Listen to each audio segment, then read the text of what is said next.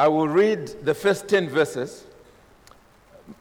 Before I read, let me make it clear as to the text itself, and it will be verse 2, verse 7, and verse 8. By the way, those of you handling the technology, please add verse 8 there. So those are the two that we are looking at, and my chief burden is what is the title of the sermon: Be a model of good works. Be a model of good works. Paul is writing to Titus, and this is what he says: But as for you, teach what accords with sound doctrine. Older men are to be sober-minded, dignified, self-controlled, sound in faith, in love, and in steadfastness.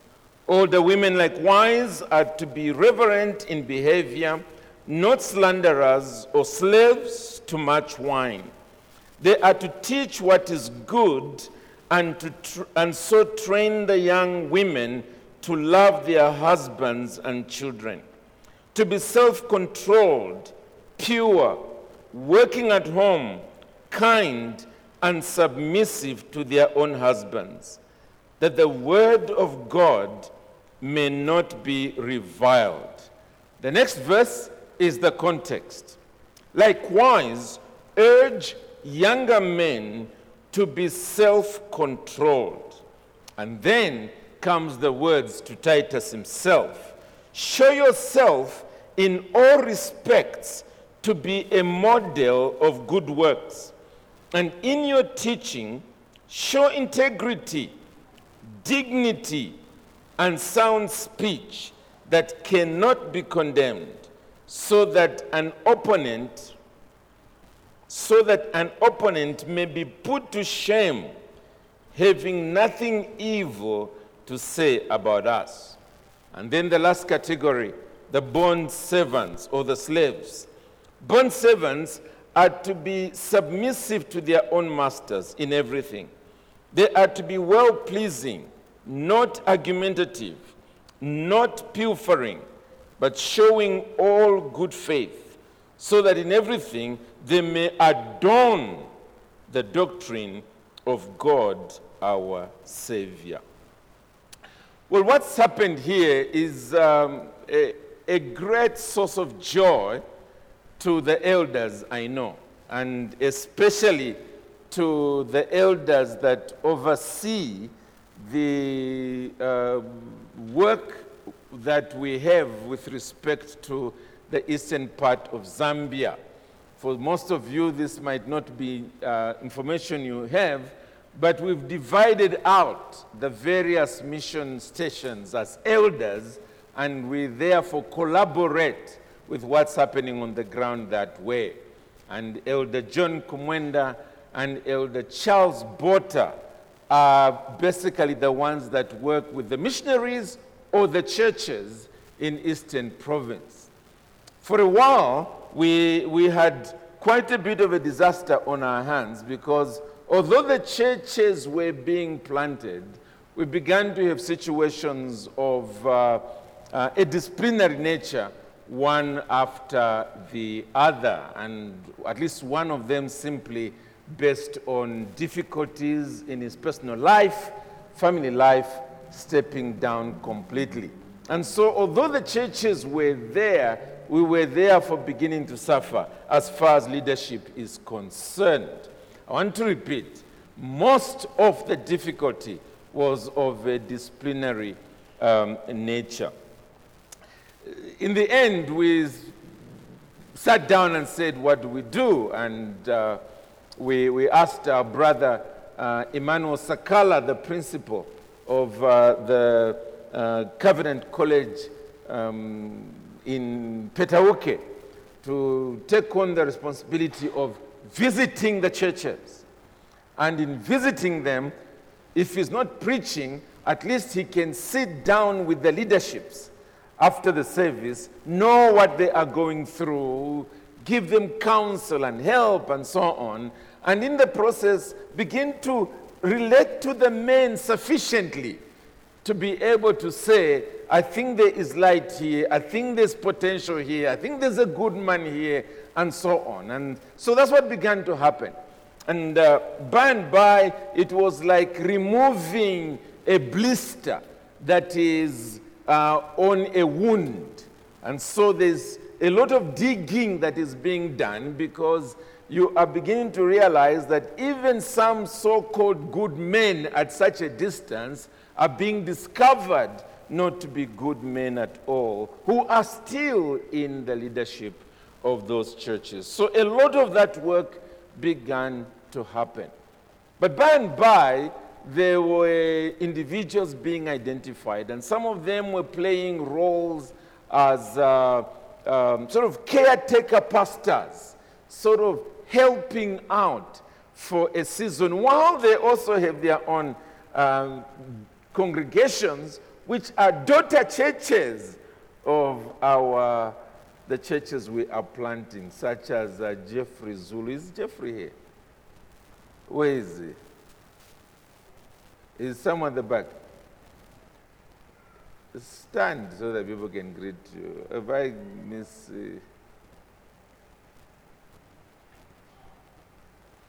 Okay. No, just standing so that we can identify you. Thank you very much. Be seated. So he was overseeing the work in Nyimba, for instance, while at the same time he's got an actual congregation that he is working with. So that's what was happening for a while. And in the meantime, we're constantly praying, Lord, give us men, bona fide men that can then spend their time there to provide missionary service on a full-time basis in each of them.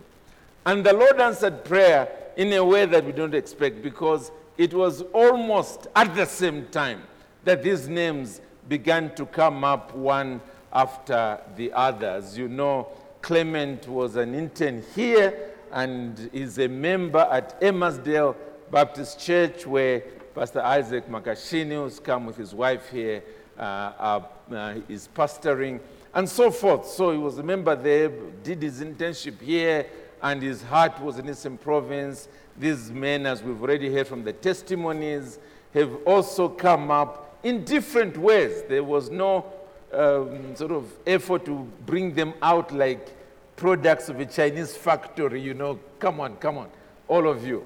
There was nothing like that. The Lord moved. And so as we pause today, we are within the eldership very grateful for what he has done in giving us men who can go and labor with their wives to ensure that these churches make progress. Because if we can have strong churches between Lusaka and Chipata in each of those towns, then we can say Eastern Province, the pillars of darkness are being brought down. And so to see Nyimba having someone now there, Petauke, thankfully we already have someone who took over a few years ago, and we've continued supporting him. And then we have Sinda and Katete, and then Chitawe. We see a future for that work. However, what happened before can happen again.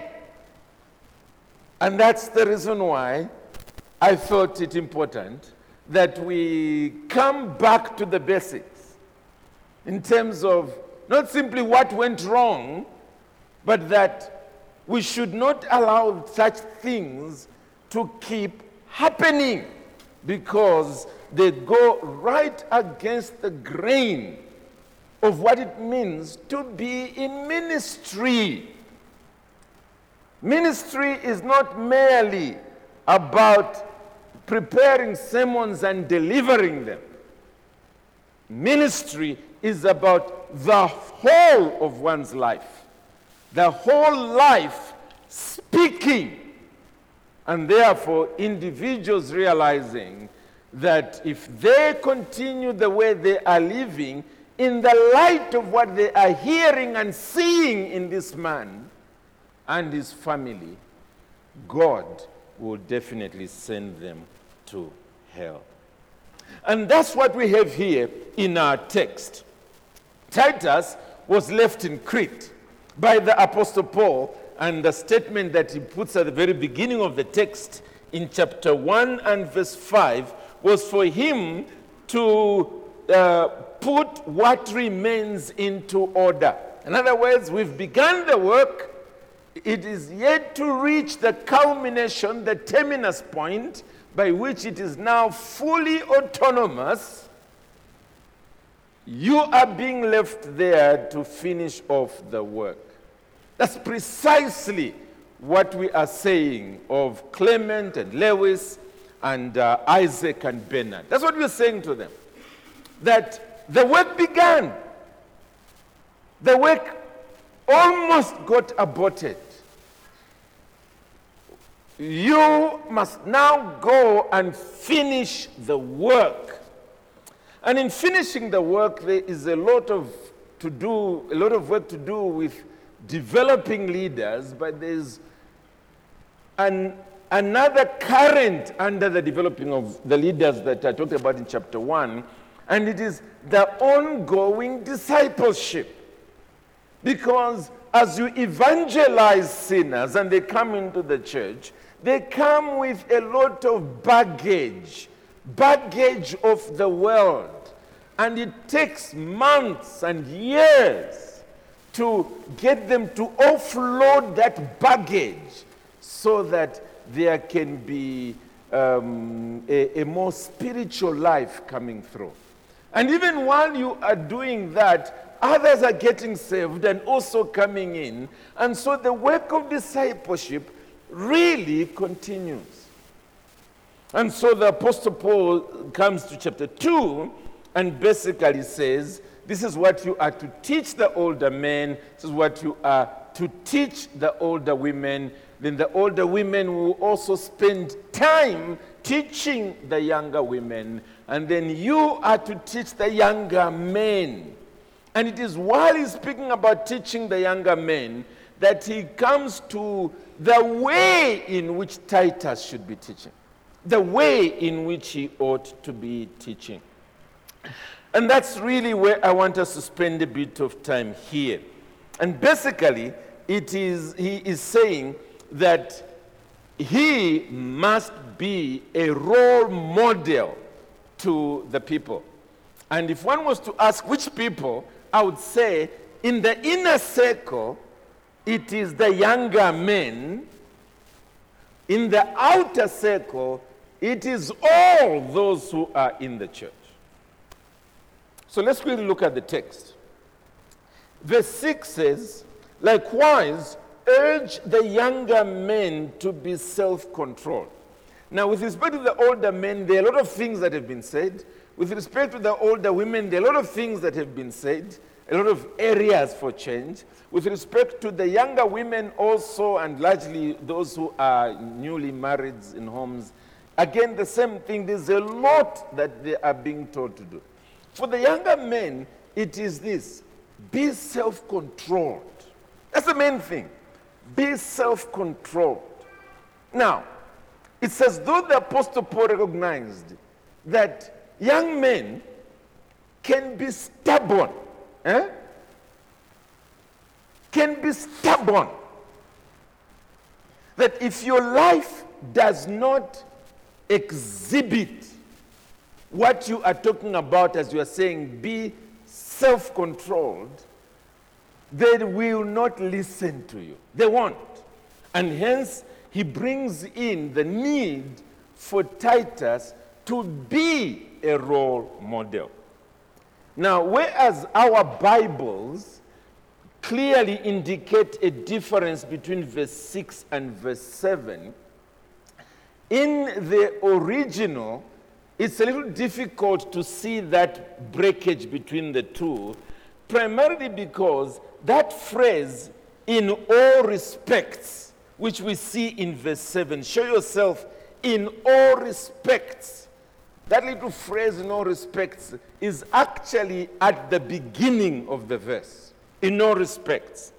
And it can easily be about self-control. In other words, it can read like this. Likewise, urge the younger men to be self-controlled in all respects. To be self-controlled in everything. Not just in the sexual realm, but also in their appetite for food, also in their desire for whatever it is that they are up to, also in their pursuits in life, that whatever it is, they might be self-controlled. And it's from there that he goes on to say, and show yourself, verse 7, show yourself to be a model of good works. So, you've said to them they should be self-controlled. Let them see it in you. Now, I agree with ESV by putting in all things in the second category.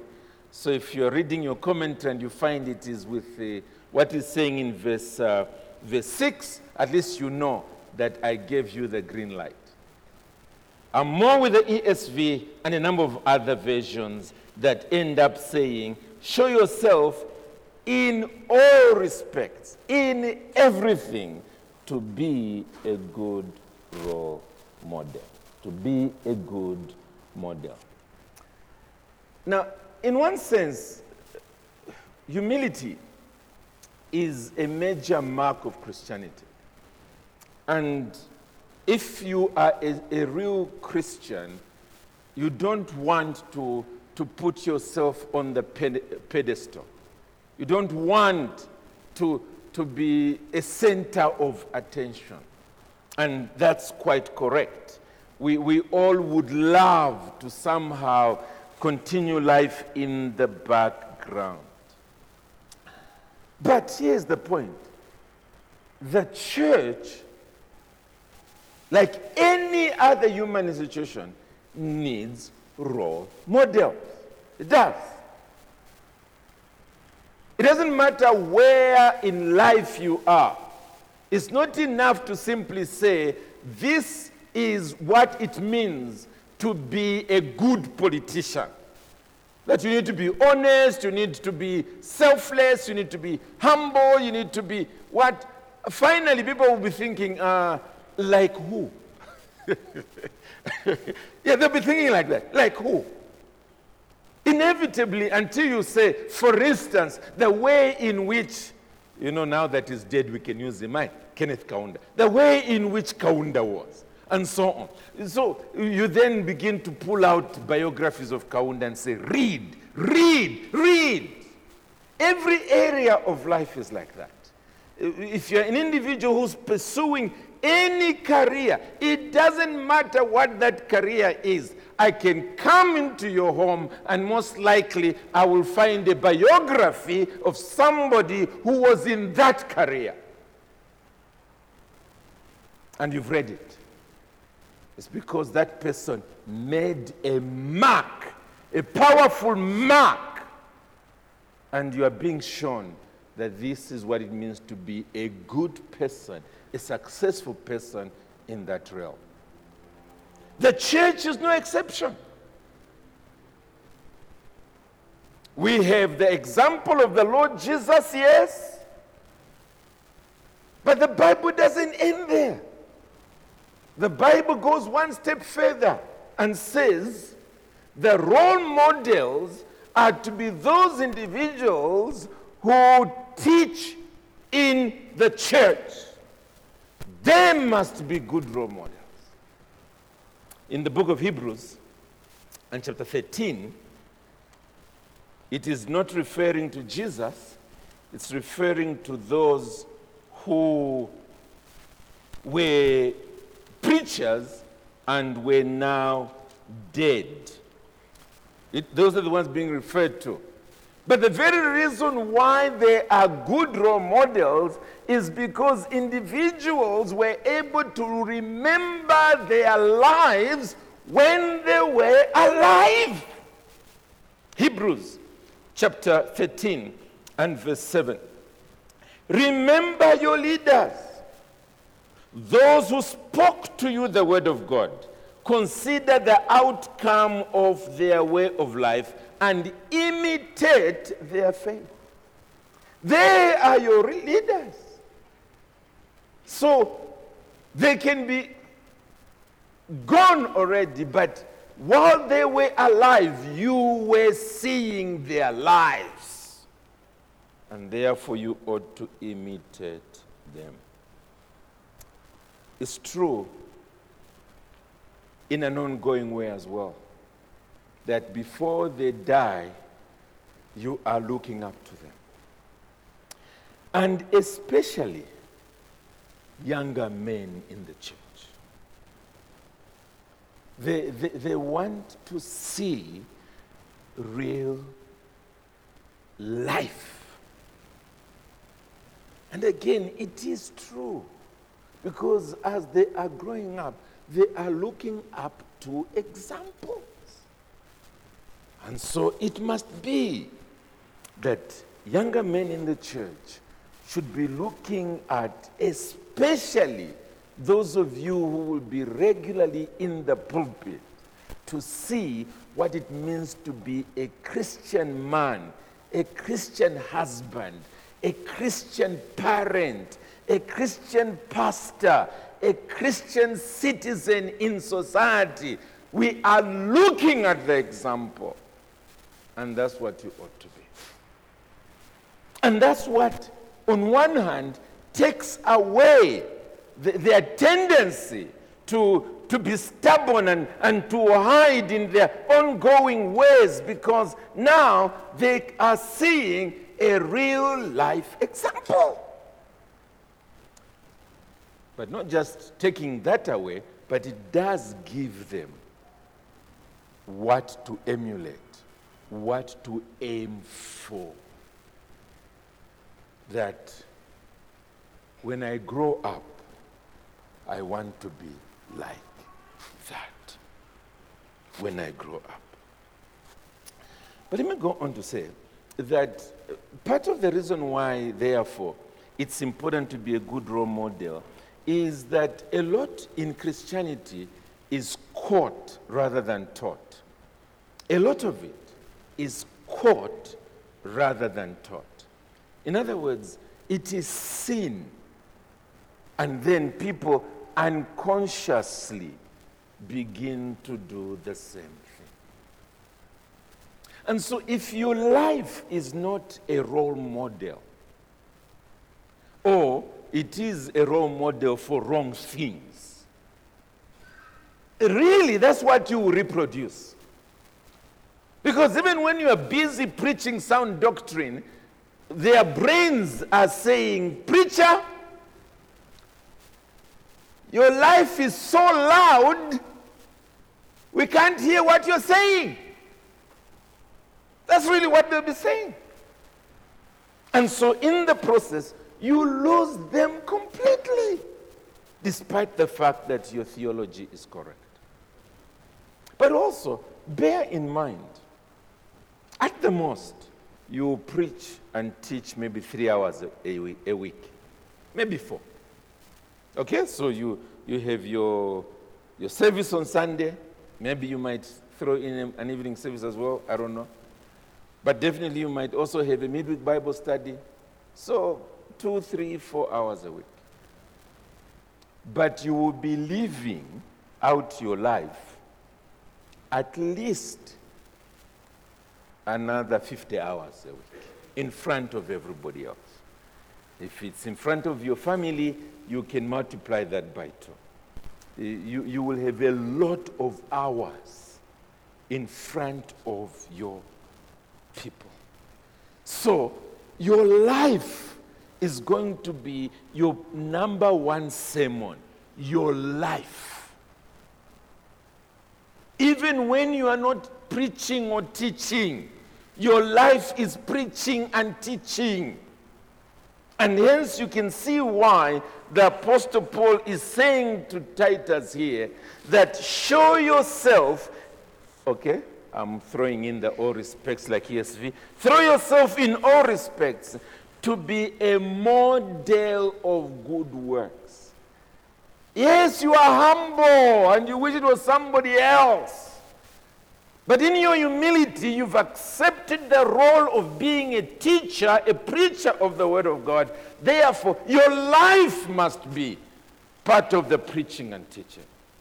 And you need to say, I must be the best that I can be spiritually and morally for the sake of all these people who are looking at me, even when I've just gone into the market to go and buy tomatoes or bananas or mangoes. The way I am carrying myself there is already preaching a whole sermon. A whole sermon. And that causes the young to say, wow, we've got a lot of homework to get to that level. We've got a lot of homework. Let's pull up our socks. Surely our pastor, in terms of sanctification, is a few kilometers ahead of us. Let's do more. Let's work on our sanctification, our self-control. Let's do it. That's number one. But very quickly. Number two, in your teaching, show integrity. I won't take as much time there, because with respect to teaching, that's where we normally tend to emphasize. And the disasters that we had in Eastern Province had nothing to do with lack of teaching. But let's quickly look at it. It's in the text. First of all, when it says, in your teaching, show integrity. That word integrity there is really simply two phrases, and it is lacking corruption. That's all it is. It's one word, but it's beginning with an alpha or a, which simply is saying the opposite. So, not corrupt in your teaching. Number two, dignity. In other words, there must be seriousness. You must not be the local jokester. You must not be the kind of person who, the moment you enter into the pulpit, everybody's laughing. You haven't even opened your mouth yet. Everybody's laughing. Because you are just the kind of guy who's always full of jokes.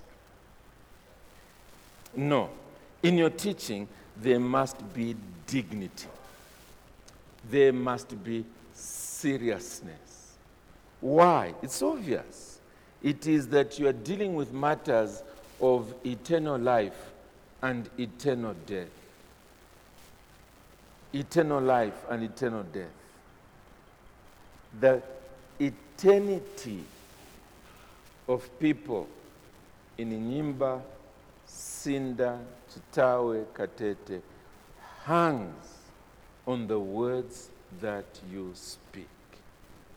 You cannot afford to be a mujoza. I don't know what phrase they use in Eastern Province for somebody who's always a comedian. You should not be that. There must be dignity. And then number three, he uses the word sound speech. In your teaching, show integrity, dignity, and sound speech. Sound speech there is again a combination of two phrases, and the first part is where we get the word hygiene from, and then the second is simply logos. So, hygienic words. That's all it is saying there. Hygienic doctrine. In other words, you are so accurate in your teaching that you are actually helping people to know the mind of God. That as you are teaching, you are not using what we call equivocals. Equivocals are words that neither here nor there, somehow, somewhere in the middle. No, there is such clarity in your teaching that everybody can tell where they ought to go if their lives are to be safe. Sound words, hygienic doctrine, which is what he even said in verse 1. But as for you, teach what accords with sound doctrine. Well, that's what he's talking about here. And therefore, as you are speaking in this way, anybody cannot condemn you. And what does that have to do with these words that cannot be condemned? It is the fact that they can tell that you are a serious pastor. They can tell that you don't sort of come to do your work and after you've preached for 20 minutes, 30 minutes, they can tell that this guy didn't prepare. That's the reason why it's just full of too much stories, village stories. You know, yesterday I went to catch fish, and the fish that I caught is, the size of this room and so on. I know you don't believe it, but that's your own problem. I'm just telling stories. No. They can tell from the accuracy, from the seriousness, from the wholeness of what you're teaching. They can tell that there's been careful and judicious preparation and that you are a real teacher of the Word of God. And that's how they cannot condemn your teaching, because they can see your faithfulness here. Oh, friends, that was the way in which Titus was to prevail on young minds. Young minds. And it's important. One of the reasons why our churches fail to sustain intelligent young people is because they can see from your preaching that you're just playing. They can see. And as a result, they're saying, look, I'm wasting my time here. And off they go. If they can see in you genuine, serious preparation that is coming through the words that you are speaking, if they can see that in you, we are going to have young people staying in our churches because they are being challenged intellectually as well. They can see the reasoning that is being developed. They can see the 1 + 1 is equal to 2. They can see that this canon has been really pressed hard with gunpowder, and finally it's blasted out against my sin. You overwhelm them. They get convinced that there's only one way to live. They must abandon sin and go after holiness.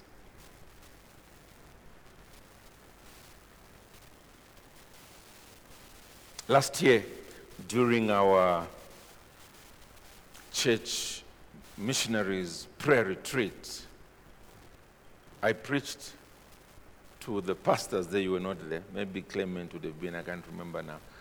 It was on, it wasn't last year, so it was the year before. Confusing things, the year before. I preached about, and I said, in 100 years, people will look back to our day. What is it that they should say characterized our movement? What is it?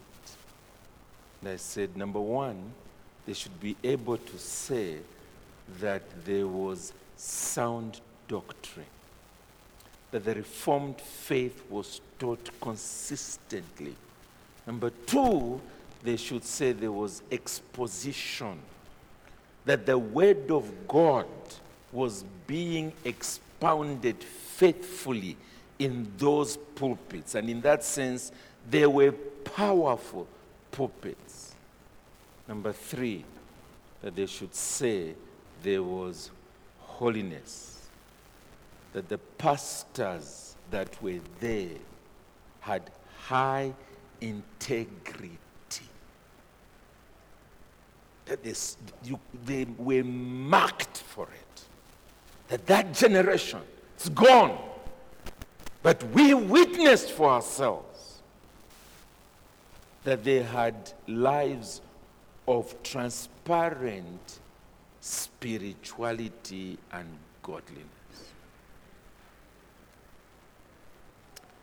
Brethren, may that be true of us. But finally,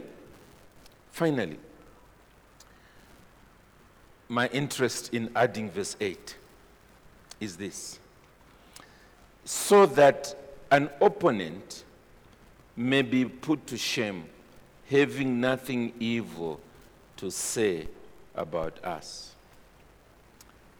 An opponent. There's a sad truth that we still have to live with, and it is this: churches have enemies. KBC is no exception. I can assure you, not everybody is rejoicing that KBC has found 4 replacements for missionaries that fell by the wayside in Eastern Province. Not everybody is rejoicing. For some, it's a terrible day. It's a terrible day. Churches have enemies. And it's not now that this has begun. It's in the text. The Apostle Paul is saying, so that an opponent may be put to shame.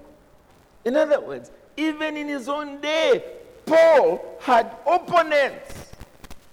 And he's speaking as a matter of fact that you, Titus, you have opponents. That's just the reality. We have nothing but good news. We've got nothing but love in our hearts. That's why we do what we do.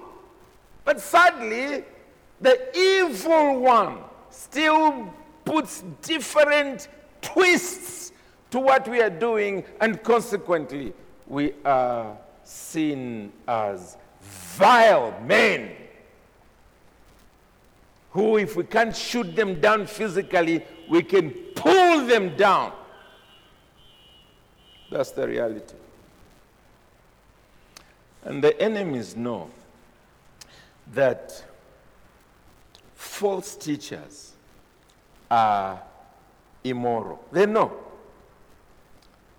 that you can't have a real servant of God if his life is sinful, wicked, and evil. They know. And therefore, they look for wickedness and evil in our lives. They look for it. They wait for it. They hope they will hear about it. And therefore, if your life is failing to be that solid ground of morality, if your speech is failing to be sound speech, they quickly get a hold of it and start dangling it up in the air. That's what they do. Start dangling it up in the air. And guess who suffers? First of all, yourself. But not only that, the church that sends you suffers as well. The people that send you. Look at the text. The Apostle Paul says, I'm going to say what he's not saying, but let me read it. So that an opponent may be put to shame, having nothing evil to say about you. That's not what it is saying. It is saying, so that an opponent may be put to shame, having nothing evil to say about us. Paul inclusive.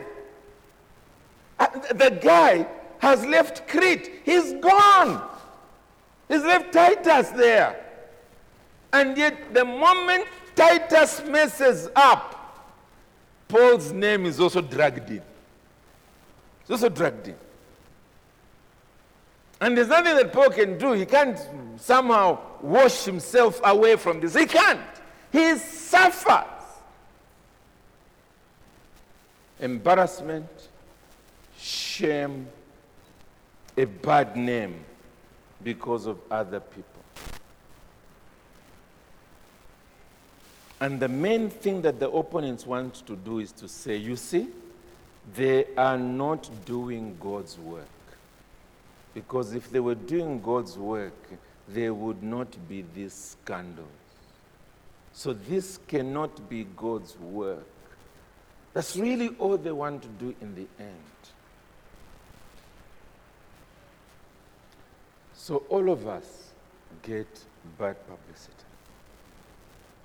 Let me put it this way. For Kabwata Baptist Church to still be voting as high as it voted for you men,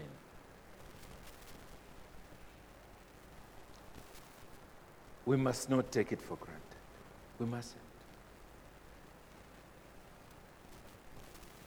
We mustn't. Because by now they should be saying, no. Let's forget about missions. Let's forget about missions. We've suffered too much. Because people have said this and that and that and that about us. And yet here we are in Lusaka. We're doing the best that we can do. The scandals are out in Eastern Province. Why should our names also be dragged in the mud? Forget it. That's what they ought to be saying. But they were willing to say, let's give it another shot. Let's put our reputation again on the line. They were willing. Let me put it this way. It will be a sad day, a very sad day, if these elders are going to have to come to this church and say to them, there was another Judas among the men that we put aside for the work in Eastern Province. Yes, they looked innocent, but there was another Judas there. I want to say, what a shameful day it will be. That you were sitting here listening to messages such as this, and you're still saying, I'm going to continue in the ways of sin. Until God himself brings about judgment. How can you, in the light of the history, with hardened heart, still come and present yourself in front of a congregation that is still bruised, still being called names out there, and out of rank selfishness, still say, I'm going to stab you in the back also. I'm going to do the same thing. All that to say, we will not be with you in Eastern Province. We won't. Like Paul is no longer in Crete, Titus is there. We will not be with you. But the moment the devil says to you, they will not know. Remember, as I said this morning, that's his number one lie. Say to yourself, they trusted me. They trusted me. I must prove myself to be trustworthy, worthy of trust. If I'm going to go that way, let me begin with resigning first. Let me resign. Then I can go in the ways of sin and evil, whatever it is. But while I remain a missionary of that church, I must do what Paul told Titus to do. In my life, I must be a role model. In my teaching, I must show integrity. May that be true of you, brethren. Amen.